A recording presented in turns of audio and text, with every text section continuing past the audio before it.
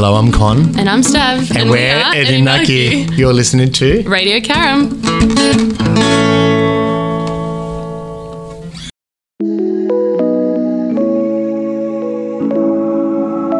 Welcome to the Strong, Single and Human podcast. A real look at single parenting, how to navigate the ups and downs of life with kids on your own while keeping sane. We cover all manner of subjects from domestic violence, dealing with childhood trauma, through to fussy eaters and how to help your kids become resilient. I'm your host, Claire Martin. Welcome. This week's guest, Mark Alyward, has over 30 years' experience helping people who are unsure of their next steps in life, utilising his teaching and mentorship personality, which he attributes to his father. After college, he tried different things and failed a lot, which led him to realise that most people don't know what they want to do in life. However, after becoming a father, he had to shift his focus to supporting his new family and eventually found his professional home in recruitment. He started 2 staffing companies and sold them for over $3 million each. After getting divorced, getting sole custody of his 3 children, representing himself in his divorce, and he wasn't an attorney, so that must have been tough, he started helping his young adult children find work and start their own small businesses. He now teaches, coaches, and builds content and courses around his experiences and skills. He has a BBA in marketing from the University of Notre Dame and a Certificate of Excellence in Entrepreneurship from the University of Central Florida. He has also done volunteer work as a trainer and career counsellor with the Central Florida Coalition for the Homeless and as a judge and business mentor for the Notre Dame Gillot Center for Entrepreneurship. This is the Strong, Single and Human podcast. Hi, Mark. Welcome to the podcast. Hey, Claire. Thanks for having me. No, thank you. Thank you for coming on board. Now, wow. You are a single dad. I am. So, as I've said in the beginning, right? But tell people who you are and tell people your journey as such, for want of a better word. Yeah. It's we can carve it up with some subtopic questions and such, but where to begin? Yes, dad, 3 young adult children. They're on in their years now, 34, 29, 25, 26. And I always miss them by 1 year, one way or the other. So that's right around how old they are. As long as you know when they were born, it don't matter. I can track that back because I had to keep track of that on all the school records and stuff for a long time.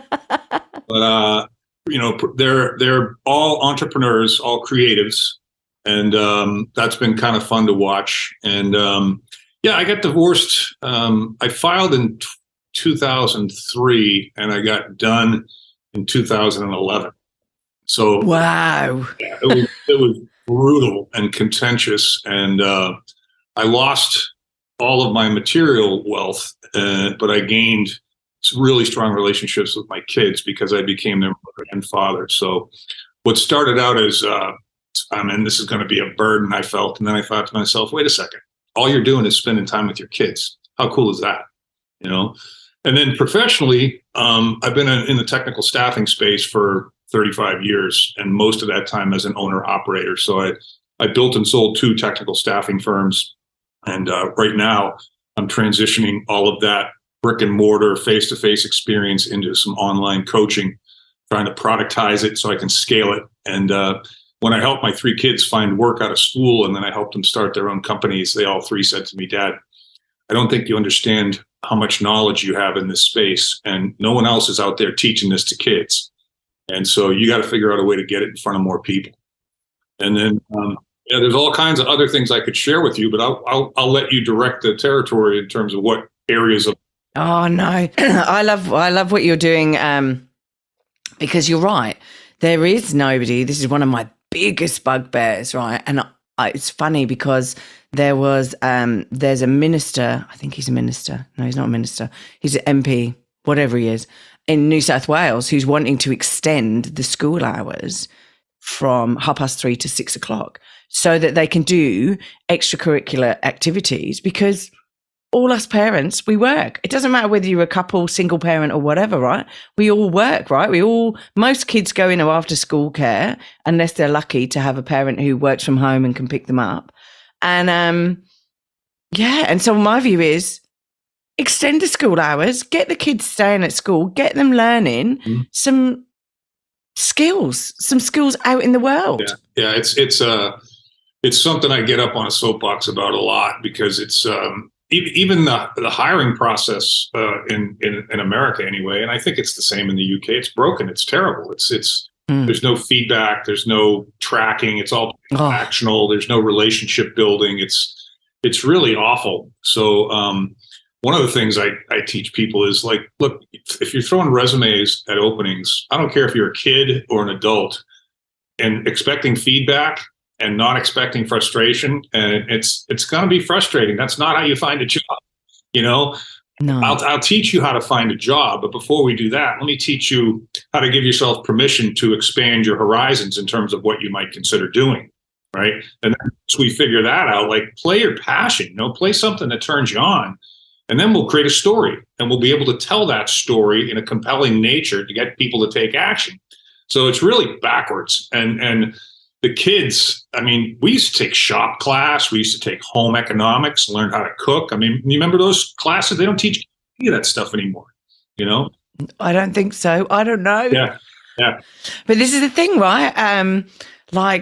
I would like to see more about what my son's doing at school. Like, I would like poor teachers, right? I'm sorry to be giving you more work, but I would like to have a monthly, let's call it a monthly, once a month, a newsletter just telling me what the kids have been getting up to, pictures and stuff like that. My son's only 7, right? So I'm still interested in what he's doing until he gets to a stinky teenager, and then it's all attitude and but hey, but I, like you say, we used to do home economics. Home economics is basically cooking or sewing stuff, right? Yep. But even so, right, they're necessary skills. Look, I learned how to sew. I learned how to knit. I learned how to cook, mostly because of my parents' attitude about the boys and the girls they're going to cross-pollinate. My sister knew how to mow the lawn and shovel snow. I could do my own laundry by the time I was 10. It's just like, I think from a parental standpoint as well, I think generally speaking, we spoil our kids more now than we used to spoil our kids. I think that there's a softness floating around the globe right now that's probably not good for anybody. I think the intention is for it to be sensitivity and compassion, but I think it's softening us up by mistake. Yeah, I agree. I don't believe, and I think they've stopped this now, but like a trophy for everyone. I'm like, come on, people. Hello? So, that's not teaching anything really. That's just teaching you're expecting stuff when you haven't tried or, worked at anything, right? So how do us as single parents, one, build our life and get the job that we want, right? But also help our kids. So I know that's 2 questions there. So let's start with us first, right? How do we sort ourselves out deal with our challenges? I think I remember making some choices, and I remember being faced with these choices. And as well as anybody, there's a finite date when the documents have been signed and everything's been decided. That doesn't stop the communication or the pain or the regret or the resentment or whatever negative emotion. So what I did is I thought to myself, well, so what do I have control over, right? I have control over my health, right? What I eat, how much I move around, huge for me, right? Control over how much I drink, good or bad, right? Have control over who I spend time with, right? And then I'm going to investigate spirituality, if you will. I was raised a Catholic, and I do believe in God, but I've also got a much broader mind with regard to this notion of spirituality. I like the structure of the church. I don't necessarily like everything about the church, so I don't let that bother me. I kind of go and I bask in the spirituality and my connection with God. And if the priest is boring or it's a little dark or whatever, I forgive because you're supposed to forgive.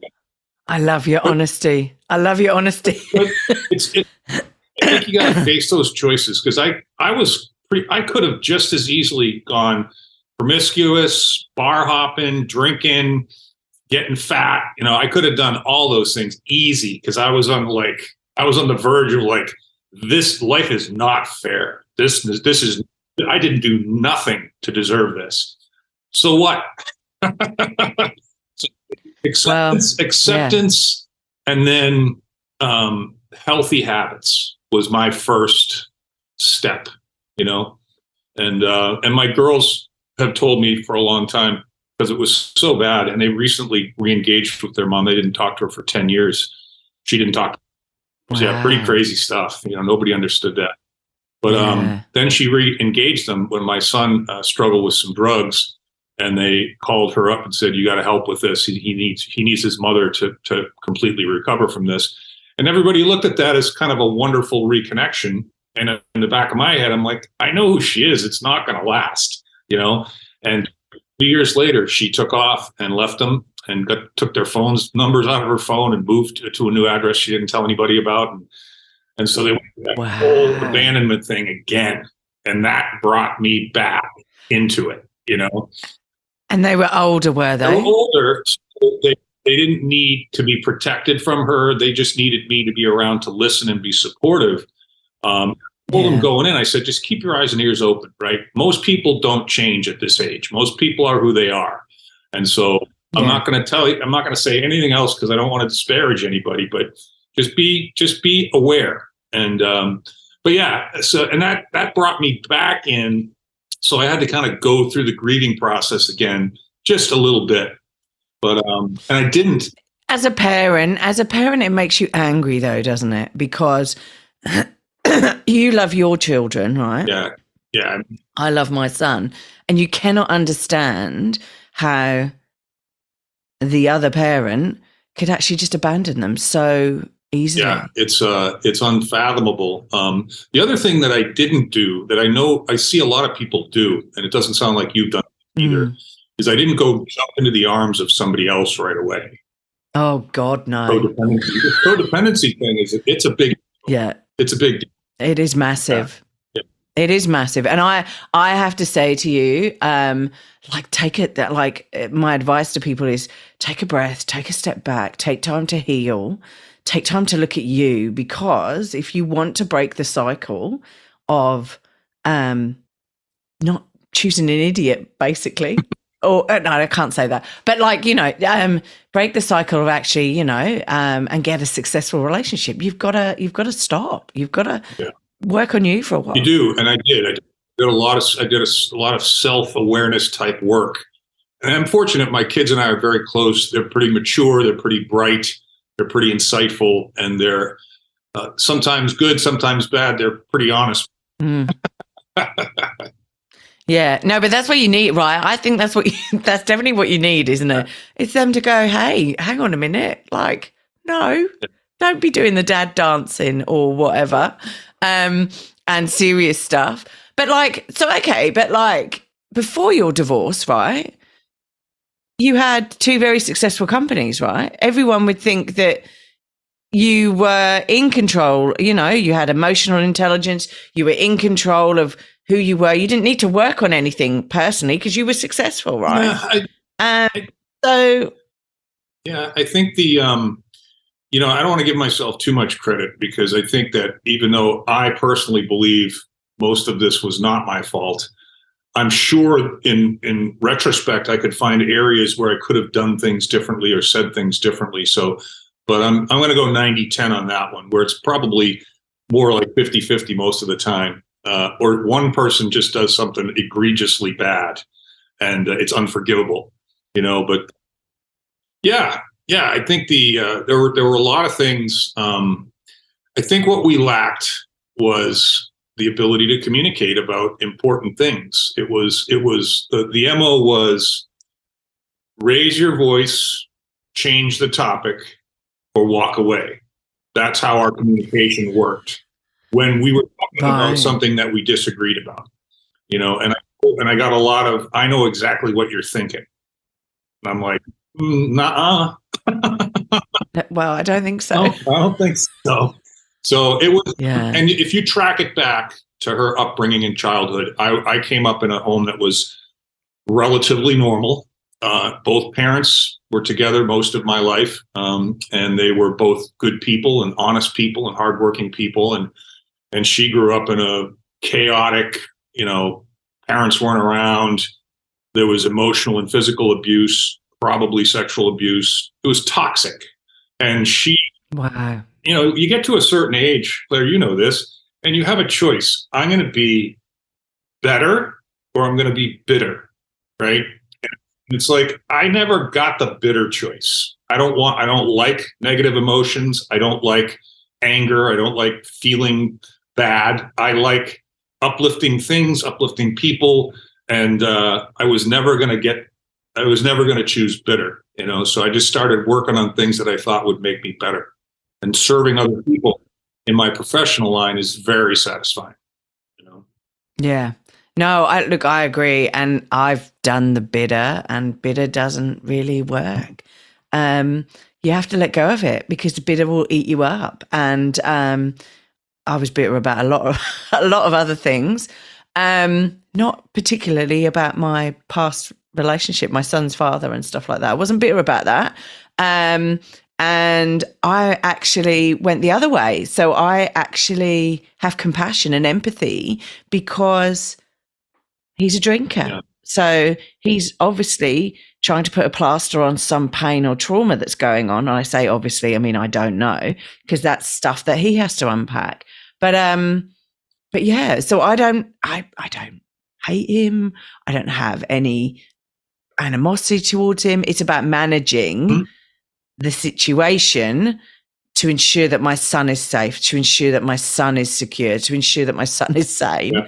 And able to deal with the sometimes erratic situation. It's similar to what you've had to do with the kids, with their mum coming in and out of their lives as such. It's you manage it, don't you? You have to, and hopefully give the kids skills. Yeah. I treated my children in a very mature fashion from a very young age. I was never a gaga goo guy. I treated them with respect. I expected them to be respectful. And they matured through this experience faster than they normally would have, which was fine because I was able to put up guardrails so that they didn't fall off any cliffs on the way. They teetered quite a bit, but they never fell over. And I think the other thing about the anger is, and I learned this from my daughters who have investigated their own abandonment issues and insecurities as a result of this body image stuff, that kind of stuff. And they said that in order to get past the anger, you got to dig into it. You can't run away from it. You have to go, I want to experience the severest amount of pain I can from this. And then I'm going to surrender it. I'm going to let it go. I didn't understand that for a long time. And in this recent round of abandonment where I got pulled back in to somebody, pardon my French, fucking with my kids, right, pisses you off, and it's like, I'm not an angry guy. I don't like getting angry. I rarely get angry, but this is just like the trigger here is just, you gotta pay attention to it, and then you got to get rid of it.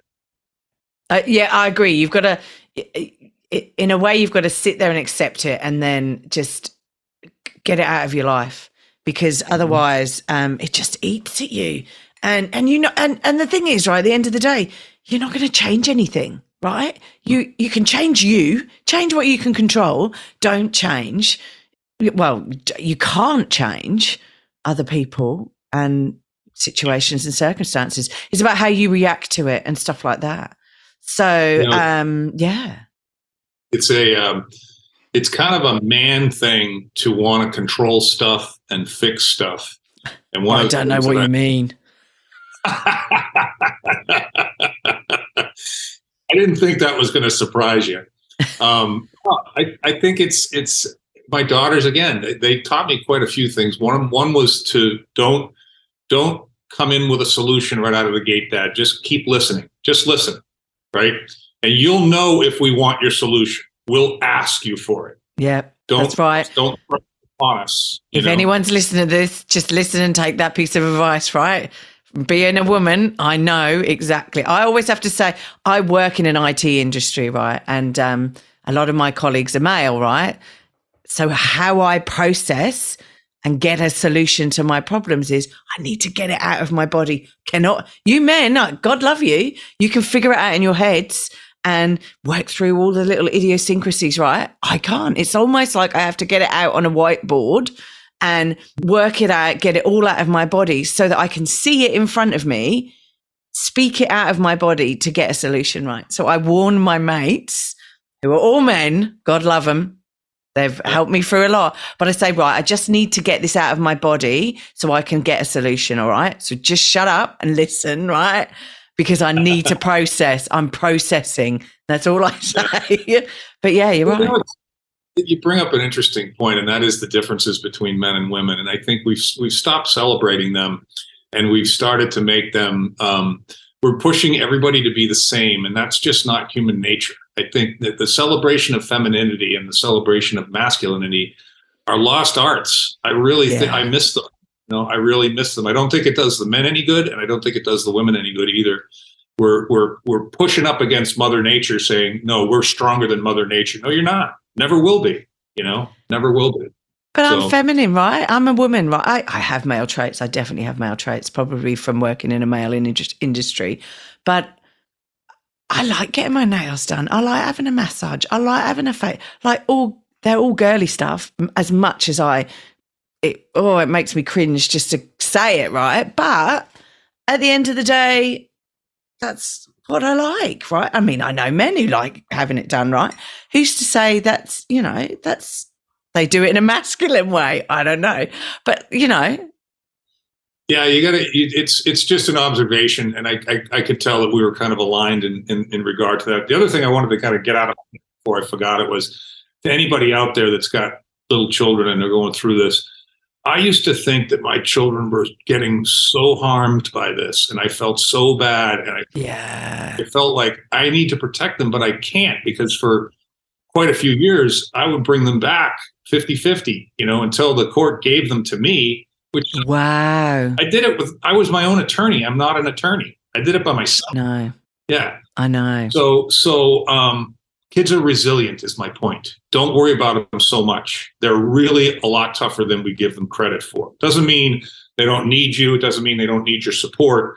But if you're really, really worried about your kids just getting effed up through this experience, and some do, but mine went through hell. And because there was at least one parent with his feet on the ground, logical, rational, just and fair and kind, that was enough. And maybe I should be much more grateful for that than I am, but I'm pretty grateful for that. So anyway, just want to. No, and as I am a parent of a 7-year-old, right? It is one of the concerns. It was one of the concerns. Like, I left his dad when he was 2, so he's 2, right? And I'm going, oh well, let's hope he can't remember things. But then there's been various different things that have happened throughout his life, and he's only 7, right? And I'm sure there'll be many more to come, right? But it is about not playing games. Be the parent who doesn't play games. Be the parent who sets the boundaries. Be the parent who just basically concentrates on your kid being safe and secure and emotionally as sane as they can be in this world that we're in today. One of the things that I went through 7 different judges over the course of those 10 years. And 7. And she went through like 6 or 7 attorneys. And I finally fired my guy, and that's when I got custody. And, it was, everybody was jaded, and they'd been doing the work for so long. And I could only imagine what some of these judges had already seen compared to what they were seeing with me. Because I look composed, I'm articulate, I'm smiley, I'm confident. They looked at me and they're like, this guy's fine. We got to make sure the woman's okay. And I'm like, she's the one doing all the shit. Like, I'm not okay. Just because I'm okay. And I wish that everyone, mothers, fathers, judges, attorneys, would operate with one thing in mind when there are children involved. And that is, what is in the best interest of the child, right? That should be the statement made before any action taken in the legal process, because they don't do that. They don't do that. The first 6 or 7 of them were like, how can I get out of here as fast as possible? Wow. And how can I rule on this so that I'm not exposed? Because nobody gives the kids to the guy. So I'm not doing that, right? Yeah, so I know. It's like, I got to represent myself. I couldn't speak for myself, And I have to say, like, it is like, it's frustrating. I do have a lot of dads that I know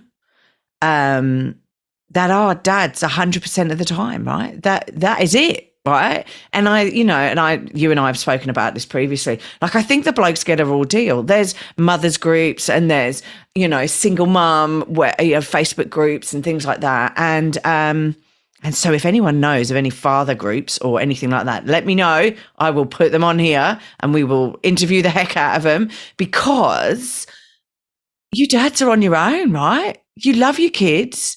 I mean, let's face it, there are some dads who do need a kick up the arse and, need to take responsibility for their children, right? There's no doubt. But there are some mothers like that as well. I've got mates who are dealing with toxic environments for their children, toxic partners who are women, right? They don't care about their kids. And the dads are the ones that are doing it hard and they have no support. No, I think I mentioned to you earlier, I went looking for some stuff. I almost started my own website just to help people, because I went, like, I always said to my attorney and my close friends, I'm like, you guys understand, I don't want the trophy for the worst divorce. I'm not looking for that trophy, right? You keep that trophy, right? And I learned a lot going through the process, because I was dealing with a woman who was very intelligent and evil, intelligent and willing to cross all kinds of boundaries. And I remember thinking to myself one time, I really need to start thinking like a criminal, but I can't. Oh my God. I can't. Like, I probably should have hid some stuff. I probably should have, because so much stuff was made up, and I was a small business owner. So it wasn't a W-2. I didn't just get a paycheck and it was a clear financial picture. There was stuff everywhere. We had multiple houses, multiple cars, divisions of the corporations, multiple offices. So it was fraught with opportunity to be abused, right? And she took every opportunity that was available, So it's those are, and I probably would advise people as well, even in the less contentious divorces, write things down, record things, date things. Oh God. Write things down and take pictures of things. Yep. I mean, I'm 5 years out and I still document everything. Yeah. Well, I mean, it's probably not the right word to use, but you're exposed until your son becomes 16, maybe 18. 18. You're exposed. Yeah. So you have to do stuff you don't want to do. Yeah, I agree. It's, it's frightening. It's frightening that you have to do that, but you do, because even if your divorce is amicable and straightforward, I've known divorces to be great, amicable, straightforward, everything happens, and then 3 or 4 years later, especially with the kids and joint, I was going to say joint ownership. That's so bad. No, not joint ownership. I don't know where my brain was going there, but joint custody of the child, right, or children. Something might go awry. You might clash on a decision, schooling, education, I don't know. And that's it. It all goes to pieces. Well, and the other thing, and this is a blessing and a curse potentially, is if he sobers up, yes, he's become a whole different man. Hopefully a better one, but that's what I'm hoping. If we don't know who the real person is in there because it's a mask on all the time, then we don't know who the real person is, right? Yeah. No, exactly. And so, I mean, that is my hope, but I'm not sure it's going to happen anytime soon. But, we can only but hope, because he is the person who changes himself. Yeah. We're only able to change ourselves. Nobody else can change us for us. So with all these challenges that were going on during the divorce, right? Like, how did you keep sane? How did you try and keep positive? it's an educated guess on a couple of different fronts, but I was raised by two very good parents, and my father in particular is a very calm, very together guy who is very into, hey, buddy, self-accountability and, picking yourself up and dusting yourself off. And, but I had a strong support circle, and I had a strong faith. And I think those, I didn't go to church after 17 until 35 years later. And I went to the University of Notre Dame, so I went to a Catholic college. I didn't even go to church when I went there. And I don't know why that was, but I remember when I got through this and was making those choices I talked about, yoga, church, breathing, meditation, good, not the bars, not the liquor store, whatever, occasionally the liquor store, but, well, you can do it occasionally. It's all right. Yeah. Oh yeah. But, I think I was fortunate. I was well grounded, and, I had friends that I could call and talk to about anything. Yeah. I had strong relationships with my children, and they were right before me. Yes, they were in some pain, but they were also flourishing at the same time, winning volleyball tournaments and championships and getting awards and magna cum laude, summa cum laude. I mean, it was clear. There was evidence right in front of me that whatever I was doing was working well. So I just kept doing it. And I was supported. I was tremendously supported. And so I'm very grateful for that. Were your friends, were they male friends that you went to go and speak to, that you could speak to? Yeah. Did you feel that, because I know sometimes,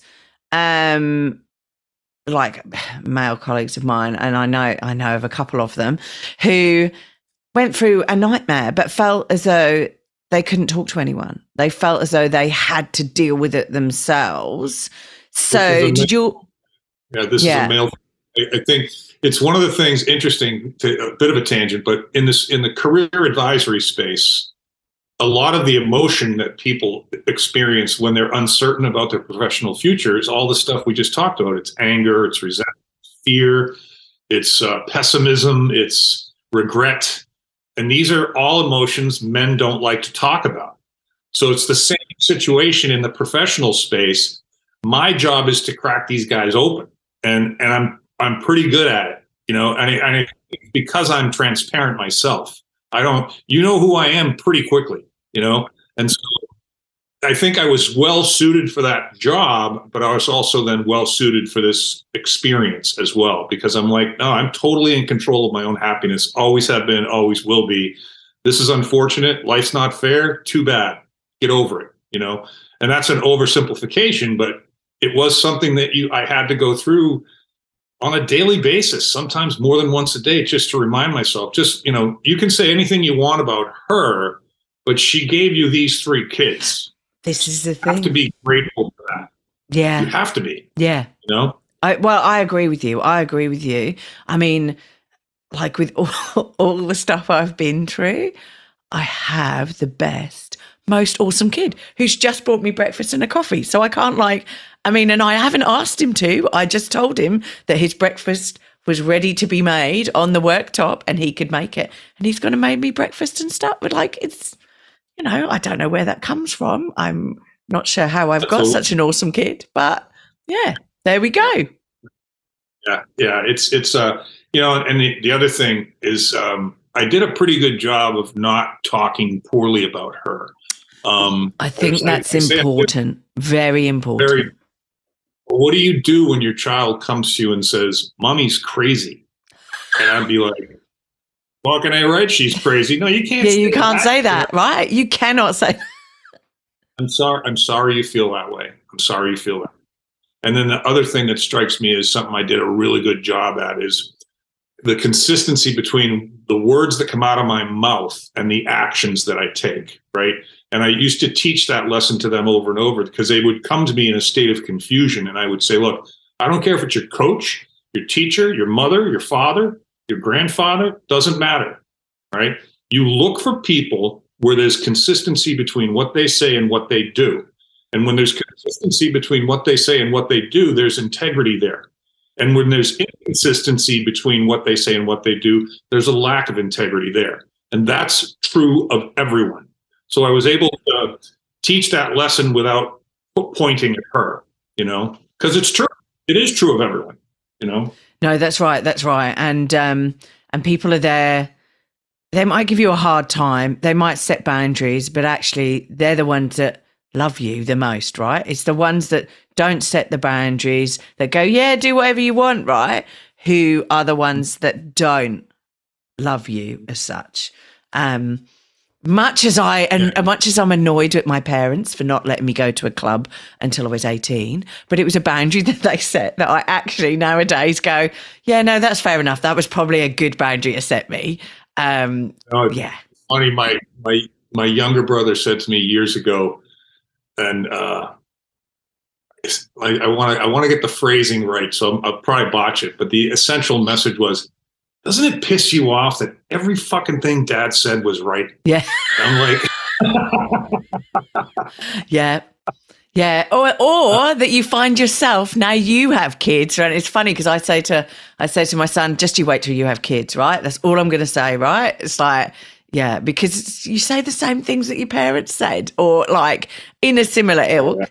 But yeah, no, I know. But then, okay, but what? Excuse me. Oh, go ahead. No. So, walk me through what you would like. So you were getting mud slung at you, right? Walk me through what you would do in your head, or what you would do yourself.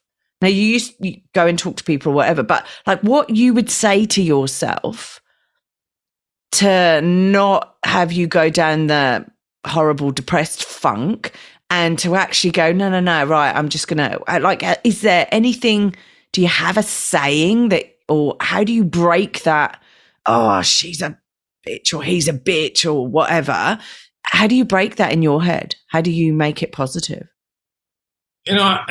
As you're asking me, I'm thinking, that it's my children. It's my obligation to my children to be healthy and to be happy and to be positive and to be present. I felt an overwhelming responsibility, even when I was married, to be that father, and I always wanted to be dad. I really had a strong father role model, really strong. And he's a real man, but he's a gentle, kind soul as well. And so I had all of that kind of programming in my subconscious. And I would always think to myself, because I used to insist that the judges and attorneys would try to do it, like I said before, like what's in the best interest of the kid. So whether I was thinking about doing something, saying something, or acting in a certain way, I policed myself with that question. Is this in the best interest of my children? Yeah. And if the answer is I don't know or no, I didn't do it. My girls played volleyball for 7 years between the two of them at a championship level, state championships and national championships. They were good. So we did a lot of traveling, and, it just was very clear to me that I have to keep that in mind. And the other thing is they were busy. You were talking about after school and extending the school hours. The rule was after school, you got 3 options. You get a job, you play sport, or you play an instrument or some other extracurricular activity that requires you to stick around for a few hours, because you're not coming home here and playing video games and watching TV. That's not going to happen, And then you try to do the family stuff. You try to have dinner at the same time together at the dinner table, not in front of the TV. Those little things. Those are big. Yeah. Anyway. I agree. Even though there's just 2 of us, right, which annoys the hell out of him, because he sits at the dinner table with me at night and goes, oh God, why am I sitting here talking to you? But then we FaceTime my parents in the UK. So we have a virtual dinner with them. But it's good because we get to catch up. We all sit around the table, even though they're on an iPad, but we all sit around the table chatting and talking about the day and stuff like that. And And weekends we get a bit slack because we're like all over the place. And I have to sometimes walk his dinner around to my neighbours because he's there playing with the kids and doesn't want to leave, which is fine. They're okay. I just walk it on a plate round and go, here you go. And then I get to do whatever I need to do, have a glass of wine, watch some Netflix, whatever. I agree. There are set things that like we do. And he's, sport for him. Like he's a boy, right? It's like, I don't know if your son was the same, but oh my God, where do they get the energy from? It's just like, geez. Yeah. So yeah, we have a couple of rest nights though. Yeah. I get these visuals now of them getting onto the field or the court, baseball, soccer, volleyball, dance. And they step into that event, that sport, that dance, that music, whatever it is. And all of a sudden they go from troubled child to happy-go-lucky. I'm not thinking of any of that stuff for the next 3.5 hours. And the girls will start dancing with their girlfriends and start giggling and smiling. It just lit me up. Yeah. Yeah, because keep them busy. Because your kids were going through quite a bit with your divorce anyway, right? So like that just took their mind off it. And I think, keep them busy, keep them active, get them out there. It's just tiring watching my son do. But I'm one of those soccer mums, right, which is just so rubbish. I have to listen to a podcast when my son is playing soccer or AFL, footy, Aussie rules, because otherwise I'd be shouting out all the time. So if I'm listening to something, I'm watching and I'm seeing what's going on, but I'm listening and I know not to shout out because I've got my headphones in. So, and this weekend wasn't good because we were drawing at one stage. So, don't even go there. It's all good, but it's great. And also I have to say, getting your child to do sport means you get in with other parents. We have such an awesome group of parents at my son's soccer. They're all fit together and they're all really, really good at supporting each other. Yeah, I was very fortunate as well because I know, we all see these these parents that are living vicariously through their children and because they couldn't achieve something when they were young. And I didn't really, we traveled a lot. We traveled all over the country with the club sport, and the high school season stayed locally, obviously, until the playoffs. But we traveled a lot. So we were in hotels together. We spent the night together.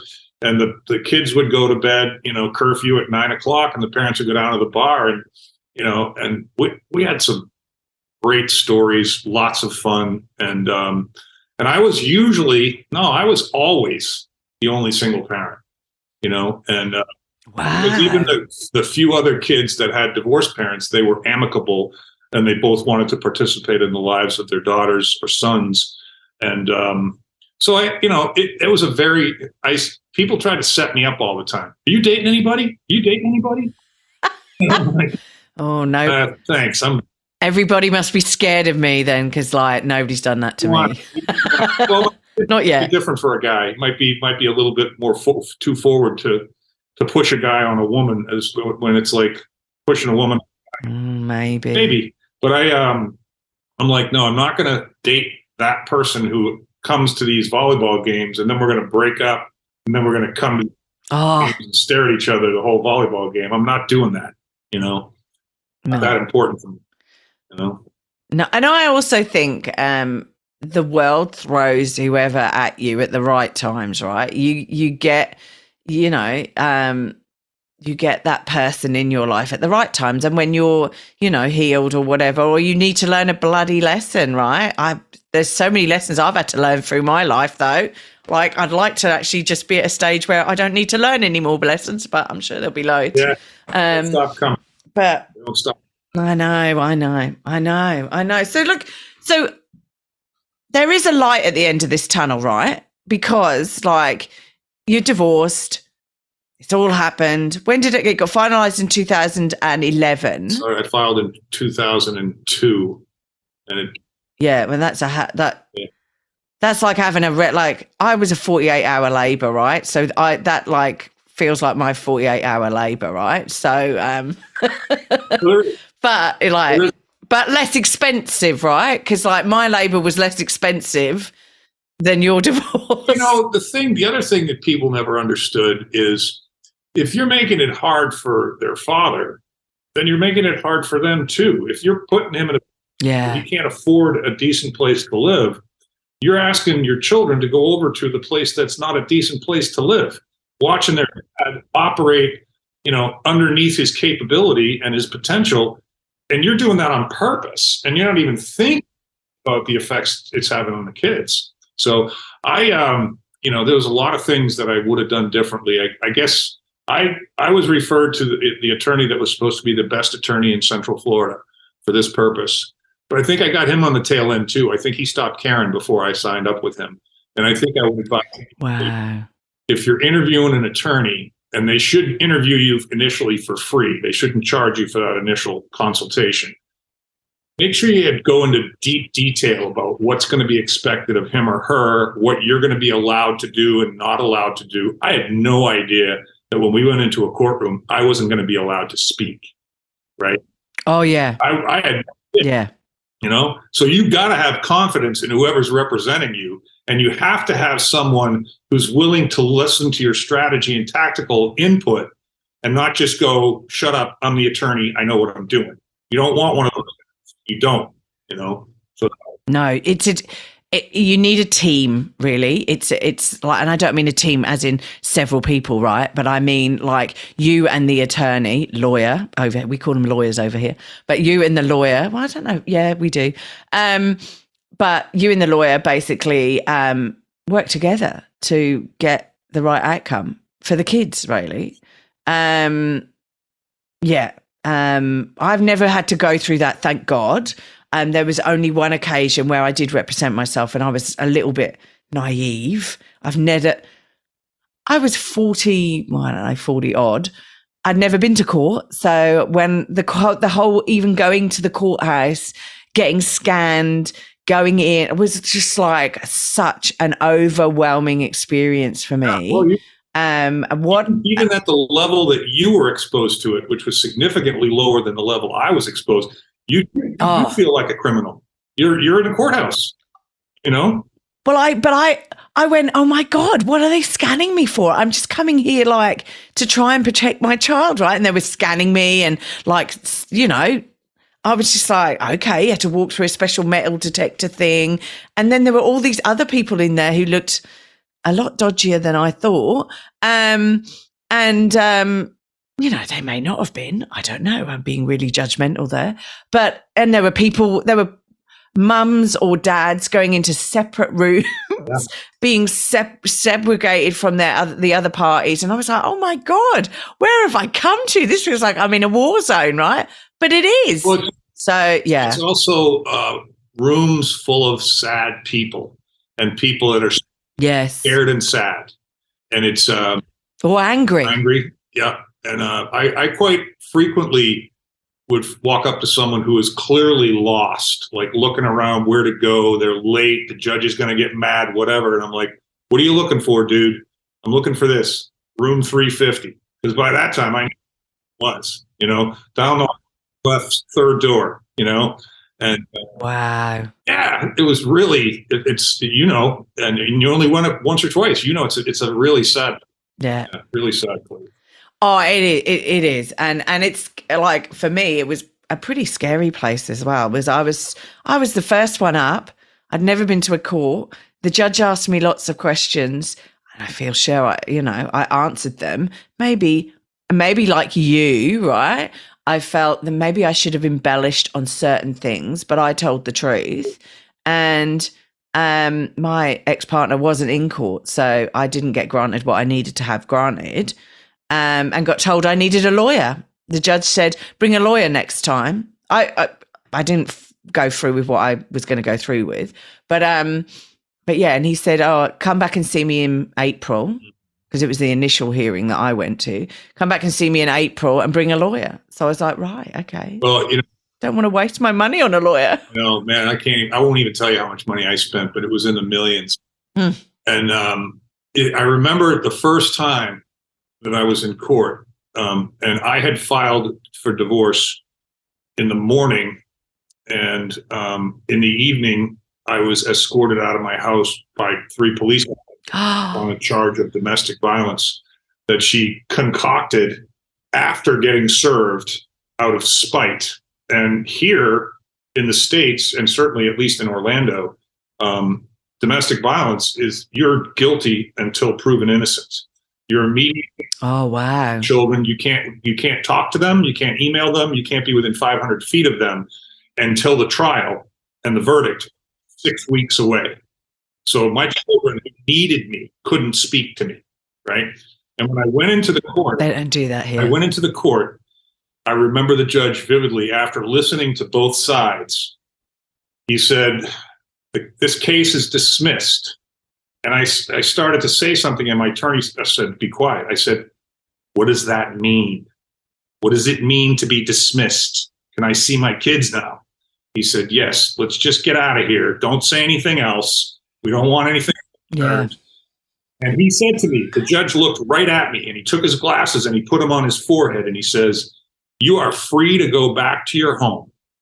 But if you do, one of 2 things will happen. You will do something wrong. She will call the police and you will go to jail. Or you will do nothing wrong. She will call the police and you will go to jail. Have I made myself clear?"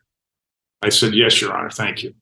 So that's what that was my introduction to what was going to happen for the next 8 years. Wow. See, in a way, I would prefer, I know it sounds awful because you went through we don't have that here. So basically you have to apply for a family intervention order. Now you can apply for it, and if there are correct, if the judge deems that there is a situation, then they will send police to your house to remove your partner. But within that time frame, if they don't deem it as there's an immediate threat, then they will say, well, we'll submit a court order, and they will have to come to court, and you will discuss it and talk about it in court, right? And you're going, so I'm in a toxic domestic violence situation, and now you're going to serve a court order on, and I'm not sure if it's called a court order here, but anyway, it's serving papers on somebody to attend court.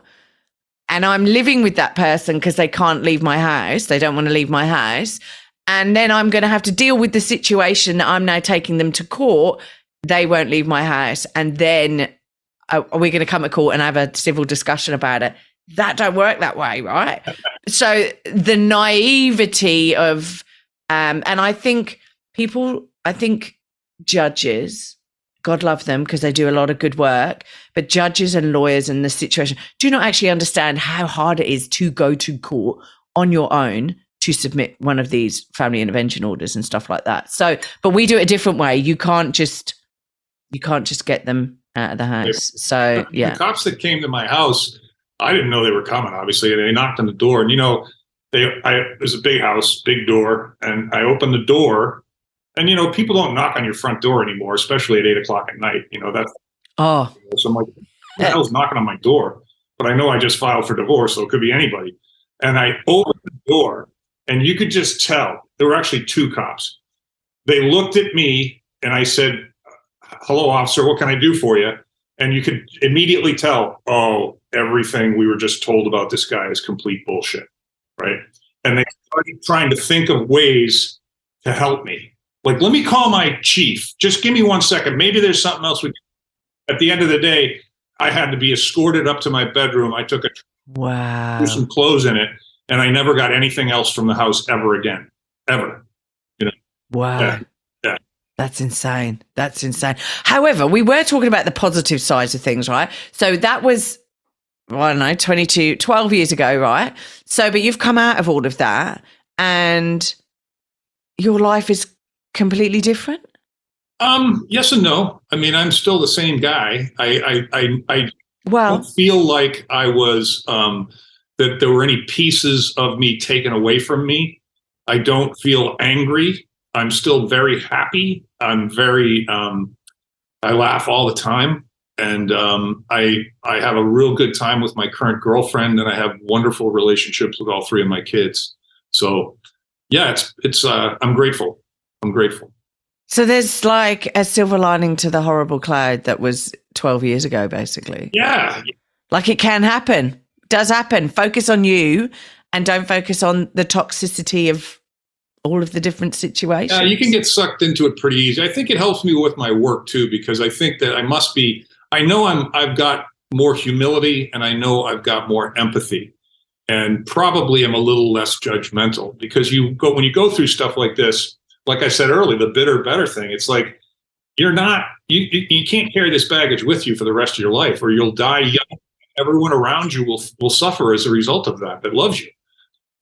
Can't carry that around. You got to figure out a way to get rid of it. And the only way, Claire, the only way to fail is to stop trying to get better, right? If you just you're never going to fail. You're just going to be on that journey. And that's what it's about anyway. There's no destination for anybody. We're all just moving forward. Exactly right. And what are you doing now? You got these courses and things like that. So your kids basically turned around and went, "Hey, you helped us out.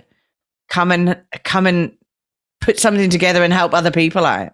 Yeah, I've got all the content and it's organized pretty well. I'm challenged now by just getting it out there and the messaging and the marketing of it, because it's that my biggest challenge professionally is that the knowledge that I have is helpful to everyone, and you can't market online to everyone. You have to pick a slice. You got to pick a niche. You got to pick a group. And so I was really kind of thinking, one of the nice things about being on your podcast was I do intend to focus with middle-aged men.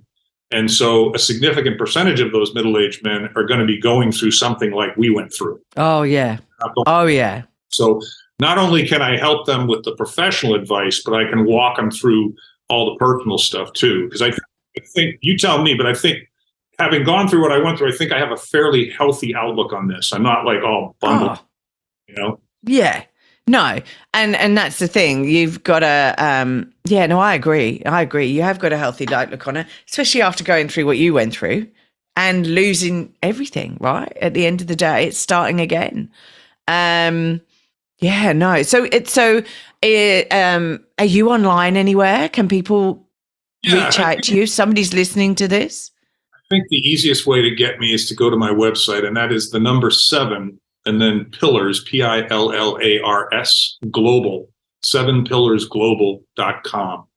And the name came years ago when I was moving in a different direction, but I've stuck with it because you can get on my calendar from my website for a free 30-minute consultation, which is how I start the journey with everybody, because I want to know just as much if I can help you that you want to know if I can help you. If I don't help you, and I'm not going to charge you and take your money just to take your money. That's not the way it works. And so that's the easiest, simplest way to get in touch with me. And then once you get to my website, you can get to my LinkedIn profile. You can get to all, and I would tell people, if you want to know as much as you can know about me, the About page on my website and my LinkedIn profile are the most representative of where I've been, who I am, and what I've done. Yeah. Yeah. No, I've read it. So it definitely is. If you want to know who Mark is, get on there, right? Because it goes you're quite, well, like you said, you're quite transparent. You just go out there and that's it. So it's an interesting read. Even if you want to read it. So look, last question. Have you got a piece of advice that was given to you that you still live by today? Yeah, I've got quite a few of them. I think my dad has these phrases that he uses over and over again, and they're spot on, and they're simple. One of them is, you have to keep things simple, Mark. There's no sense in complicating life. It's usually very simple. It can be very hard, but it's always the solution is always in the simplicity of it. And then that's one of my favorites, and I go back to that a lot. But I've had a couple of good mentors as well, and I think the other thing that I've learned that I teach people and I practice is, just because something is being done a certain way doesn't mean that's the way that you have to do it. So instead of just following the crowd. Why don't you observe and investigate an alternative? And in this case, it's the hiring process, because people are on LinkedIn just chucking resumes at online, getting no feedback. I'm like 300 or 400 resumes. I haven't had an interview in 3 months. Well, pick up the phone and call me, right? There's a better way. And it's like, I remember going into the bank when I was a young man, and there was 2 tellers, and one teller had a line of like 15 people, and the other teller, there was nobody waiting there. And so I went instinctively over to that teller, and she was just opening. So I was immediately seen, and then 7 people from this line walk over and stand behind me. I'm like, nobody went to that person because they were ashamed and embarrassed if they got there and they were dismissed and said, you got to go back into that line. And I'm like, get over it, dude. People are followers, and there's just too many sheep out there right now. I think you got to take the bull every once in a while and say, wait, what? Let me think this through. Let me figure out a better way, a different way of doing this. That seems to be a theme for me. Oh, okay, cool. No, that's brilliant. Look, thank you for opening up and being so honest on the podcast. We need more dads on this podcast because, like I said, I feel dads are getting a raw deal out there. Mums do too.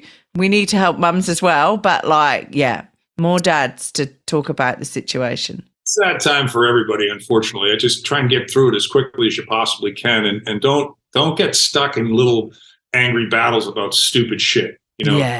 Children in mind and press, Well, look, at the end of the day, the only people who are making money out of it is the lawyers, right? So why argue about the fact that your son doesn't want to go to your house because you've got a dog or whatever? Don't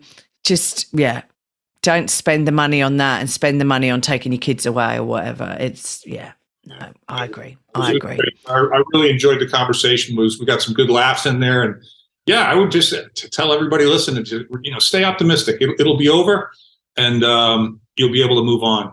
That's the way it works. Yeah. It'll be fine. This too shall pass. This too shall pass. That's one of the sayings that I know. Cool. Okay. Well, look, thank you for joining us. Have a great evening. And maybe we'll speak again soon.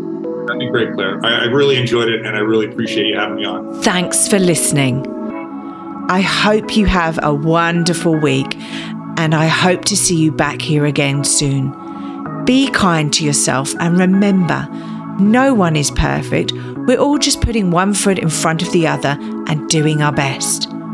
I'm Claire Martin, and you've been listening to the Strong, Single and Human podcast.